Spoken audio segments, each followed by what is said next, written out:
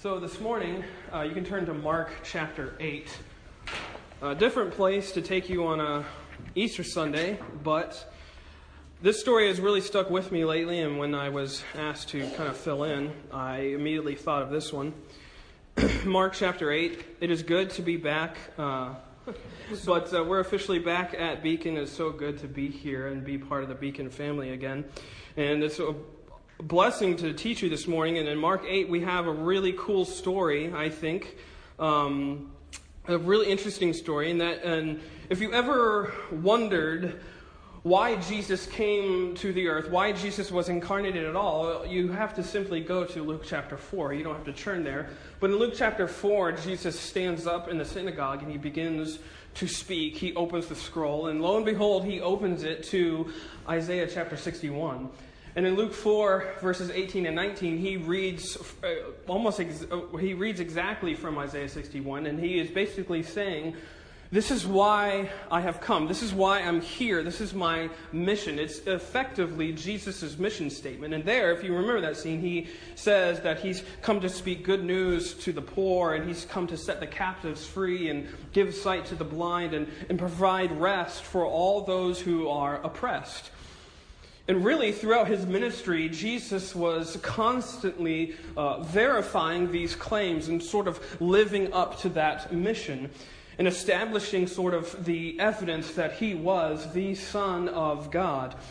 And in Mark 8, we have an explicit example of this when Jesus heals this blind man from Bethsaida.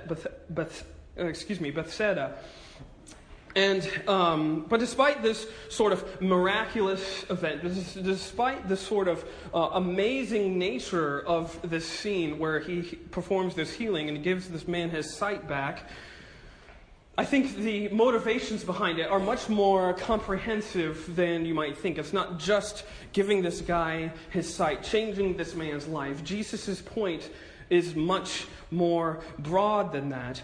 And in coming to Mark 8, we find a group of friends that bring a blind man into Jesus' presence. Look at verse 22. Let me flip over there for a second. Verse 22, it says, "And he cometh to Bethsaida, and they bring a blind man unto him, and he besought him to touch him." And so these men, they are very burdened by their friend's ailment. They're very burdened by what his state is, that he is blind. And they were burdened by this. And they were also aware of Jesus' reputation. No doubt Jesus had been on the earth for some time, and he was establishing himself as sort of this wonder worker. And so obviously knew that he could perform miracles, even if they didn't know exactly what that meant. And Jesus noticed him, and he takes him by the hand, and he leads him out of the village, it says in verse 23.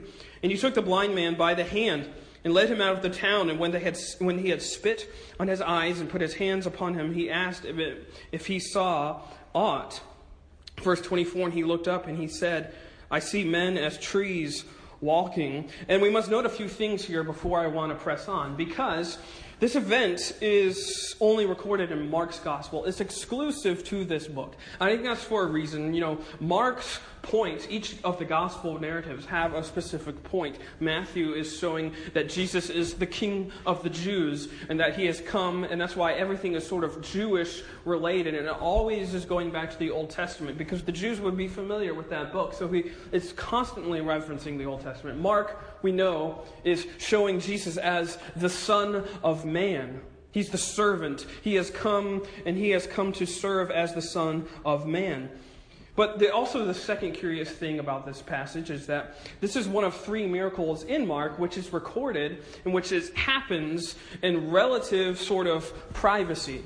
And you notice he takes him by the hand and he takes him out of the town, it says. And so really, you know, as always in these cases, there were disciples present. There was Jesus' disciples. But the really focus of this miracle is the sufferer and Christ, the Savior. And so practically speaking, going out of the village was done to sort of avoid more publicity, avoid more uproar, and that would sort of ensue after a healing of this kind. Now, earlier in the same chapter, and earlier in Mark, the Pharisees had clamored for signs. They want, give us a sign to show that you are the Son of God. And they have, and this is in verses 11 and 13, they sort of say, give us a sign. We need another heaven-sent miracle to show us that you are the Son. And they had completely ignored the fact that in verses 1 through 10, Christ had literally just finished feeding the 4,000.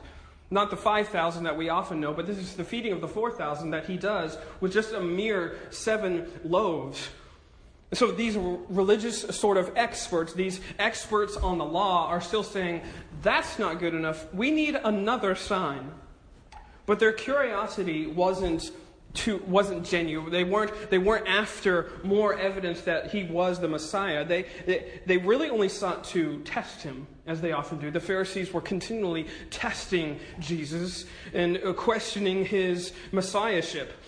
And Jesus, no doubt, is frustrated by their continued unbelief, their continued blindness, you might say. And our text says in verse 12 that he sighed deeply in his spirit. I'm going to read that verse really quick. Mark 8:12, and he sighed deeply in his spirit and saith, why doth this generation seek after a sign? Verily I say unto you, there shall no sign be given unto this generation. I like how it explains Jesus' reaction. He sighed deeply in his spirit. And imagine that being just like that. He's just frustrated. They had missed the point again. And we notice that after that, Jesus is basically like, okay, I'm out. And he goes and he sails across the Sea of Galilee. Right after that in verse 13. So I think by taking this guy outside of the town, he was not wanting to appease the Pharisees. Right? He doesn't want to give them another sign. So basically he's going to take them out of the way into some sort of exclusive place that only they knew about in order to not make a big deal about it. He didn't want to give this generation another sign. But this isn't the only curious thing. The third curious thing is, well, did you notice it? I'm going to read verses 23 through 25 again. Says, and he took the blind man by the hand and led him out of the town, and when he had spit on his eyes and put his hands upon him, he asked him if he saw aught. And he looked up and said, I see men as trees walking. And after that he put his hands upon his eyes and made him look up, and he was restored and saw every man clearly. What did you notice about those verses? What stood out to you? He didn't heal him all the way the first time. Exactly. Yeah, this is the only miracle that I know of that is recorded that's not immediate. It's not instantaneous that Jesus gives this guy his sight back. Jesus lays his hands on the man twice, restoring his sight gradually, not immediately. And why does he do this? Why do you think he does this? Anybody have any ideas? It's curious, right? It doesn't make sense. Some commentators have suggested that maybe his friends lacked faith or something like that. That maybe there was a seeming lack of faith on the part of either the blind man himself or his friends. And so Jesus does this to sort of prove that they need to have more faith. But I think that idea is kind of not why this is there. I think that idea, the idea that Jesus would pin the hopes of restoration on the measure of their faith seems very unlikely. And I think also goes to show that it's ignoring what has just happened. You know, we've just seen Jesus be sovereign over food, over everything. He can do whatever he wants. And so it's not about their quote-unquote faith. Putting the burden of this healing on either the supporters, the friends, or this very sufferer is merely us sort of putting ourselves in the text again, meaning that we are saying, oh, it's up to us, right? We're putting the burden of faith on us again. And it's removing Christ from the center. I would say that there's a much more important point that Jesus is making. Not only for his disciples, but for us. And I would say that this miracle is much more inclusive.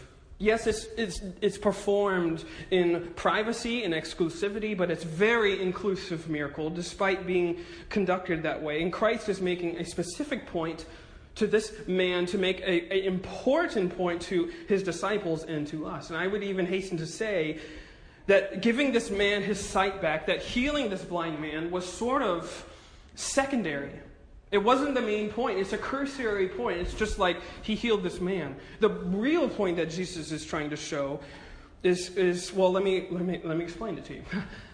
As we've seen already, that Jesus has just performed a miracle, feeding over 4,000 people with 7 loaves of bread. But this, as we saw, this miracle wasn't enough. And in verse 11, they say, a sign from heaven. The Pharisees, we need a sign from heaven. You feeding 4,000 people with 7 pieces of bread, that's not enough for us. We need a sign from heaven. And so Jesus, as we know, was frustrated by their own religiosity, their own frustrating belief in themselves. And so he leaves the Pharisees and denies them their sign in verses 12 and 13. That's where we see he gathers the disciples and they start sailing across the Sea of Galilee. And so while they're in this boat, Jesus then takes this moment to sort of teach his disciples once again, teach them an important lesson about the Pharisees and their false religion. In verse 14, it says this, "And now the disciples had forgotten to take bread, neither had they in the ship with them more than 1 loaf. And he charged them, saying, Take heed, beware of the leaven of the Pharisees and of the leaven of Herod." So he's making an important point here to say that their religion is false. What they are promoting and what they are preaching in this world is false. It's not the gospel. And I say that he is trying to teach this because the disciples, we have a lofty view of these Bible characters at times, in our old Sunday school classes, that we are always say, dare to be a Daniel and all these other things, that we are supposed to look up to these Bible characters, but they're no better than you and I. You know that, right? They're just men. They're not super amazing spiritual guys. These were carpenters and tax collectors and fishermen. This group of guys, this 12 group of men, was much more frat house than intellectual club. I'm sure they cursed. I'm sure they said things that were crass. And Jesus was probably always scolding them about one thing or another. These were guys, they were dudes, and we need to get rid of our sort of lofty expectations, especially here, because Jesus is insistent on not letting this moment pass without teaching them something. He warns them of something, and he's saying the caution here from verse 15 is one against our natural tendency to be self-centered and self-reliant. Just like the Herod, that leaven, that is almost like Jesus saying that's the poison of the Pharisees and Herod, is to be self-centered, self-reliant, self-saviors. And he's saying, take heed, watch out, beware of this false religion. And these guys, these rough guys, what are they worried about? Look at verse 16. Jesus is teaching them, and it says, they reasoned among themselves, saying, it is because we have no bread. So Jesus isn't teaching them an important point about the eternal gospel, the glorious truth of religion. And what are they concerned about? They're concerned about their bellies. That they only, as it said in verse 14, they're only going to have 1 loaf. How are we going to feed 12 guys with 1 loaf? It's like they had just forgotten what he had just did with 7 loaves. And so Jesus is, I imagine this scene being another point where Jesus sighed deeply in his spirit.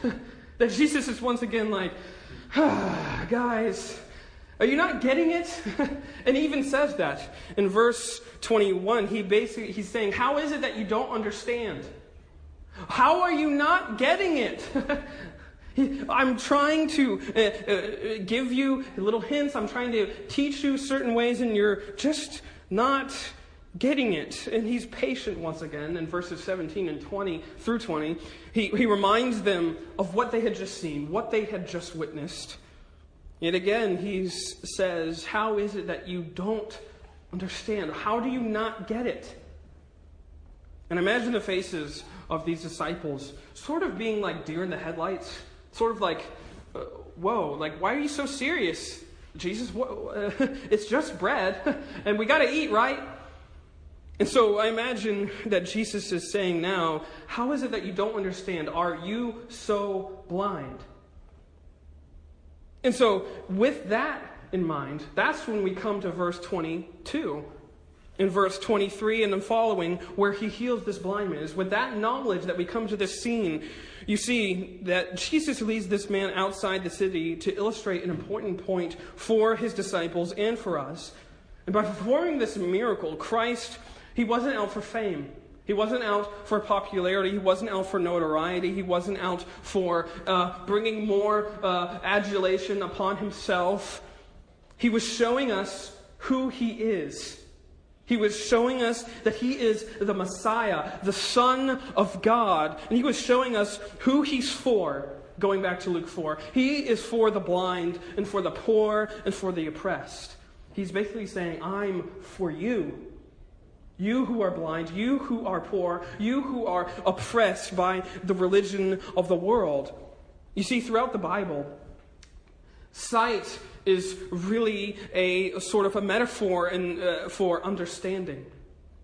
It's often used as those who don't understand, they are blind. And so those who are without sight are without comprehension. And so it is we can see that this blind man is a good representation of the disciples themselves.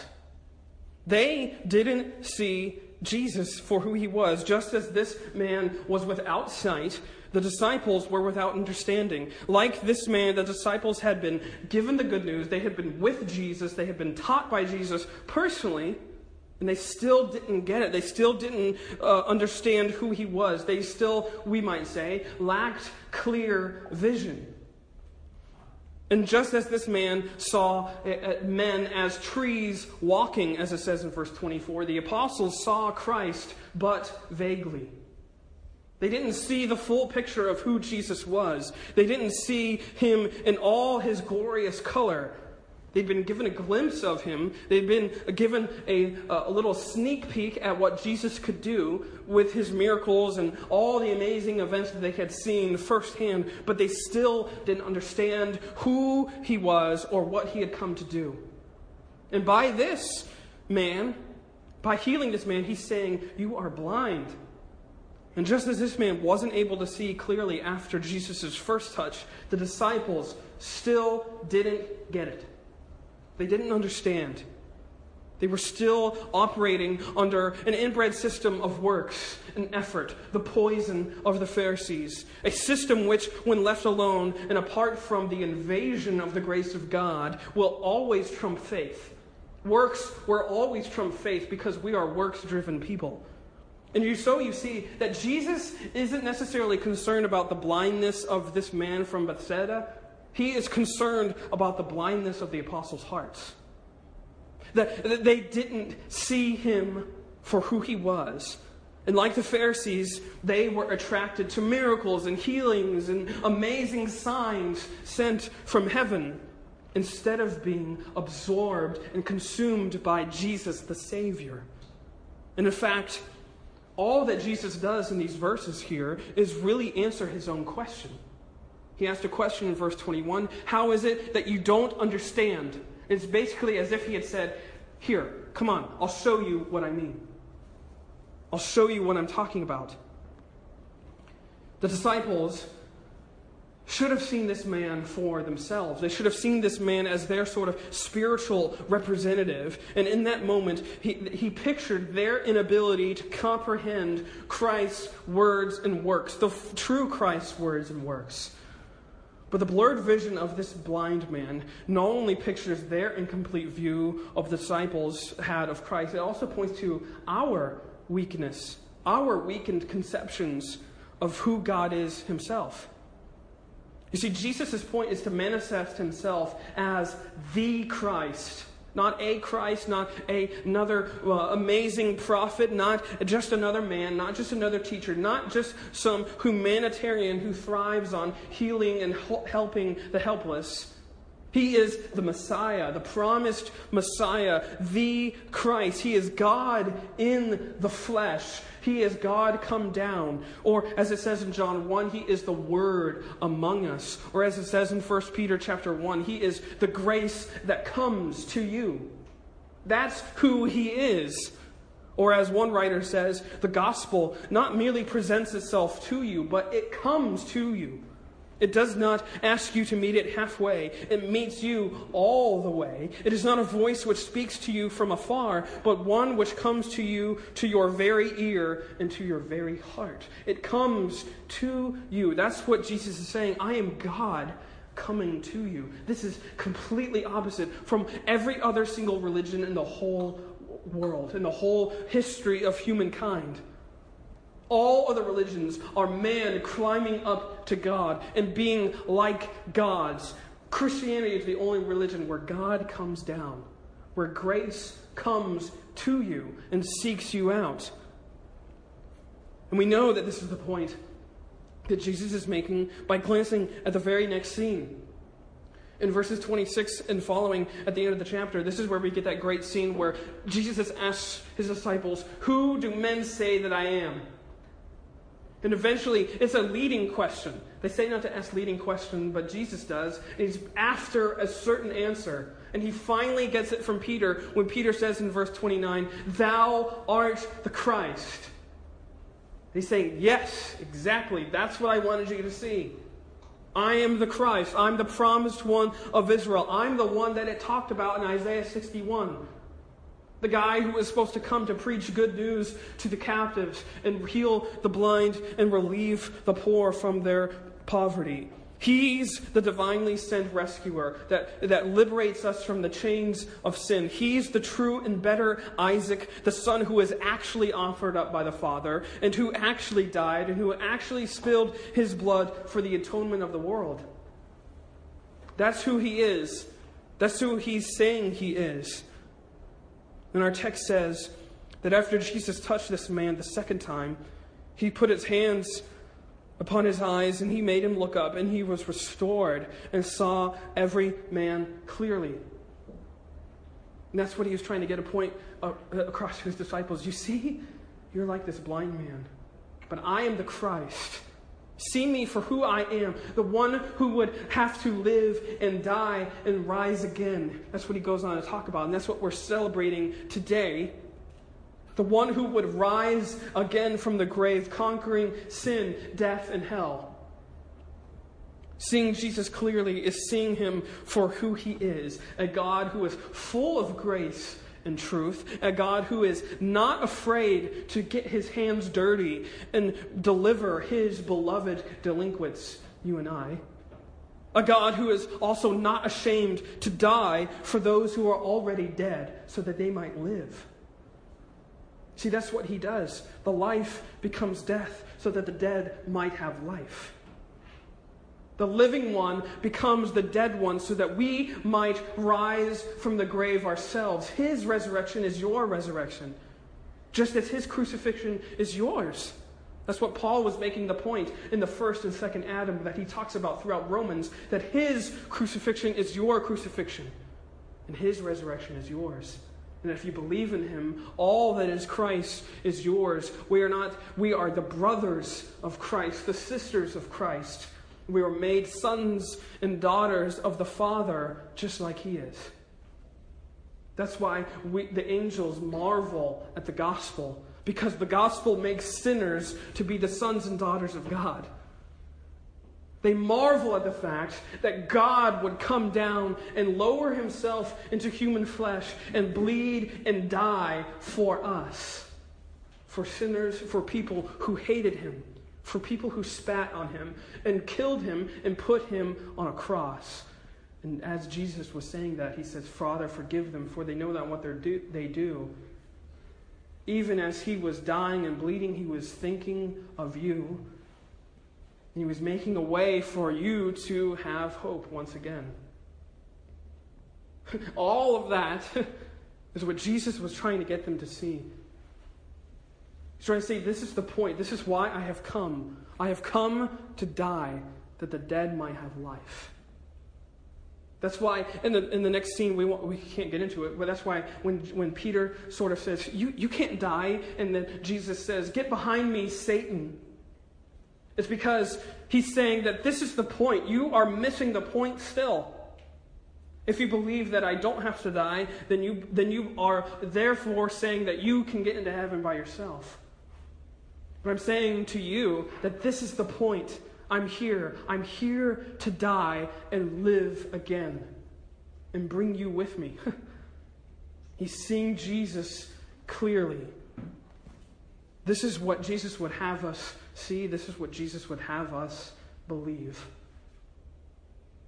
Let's pray.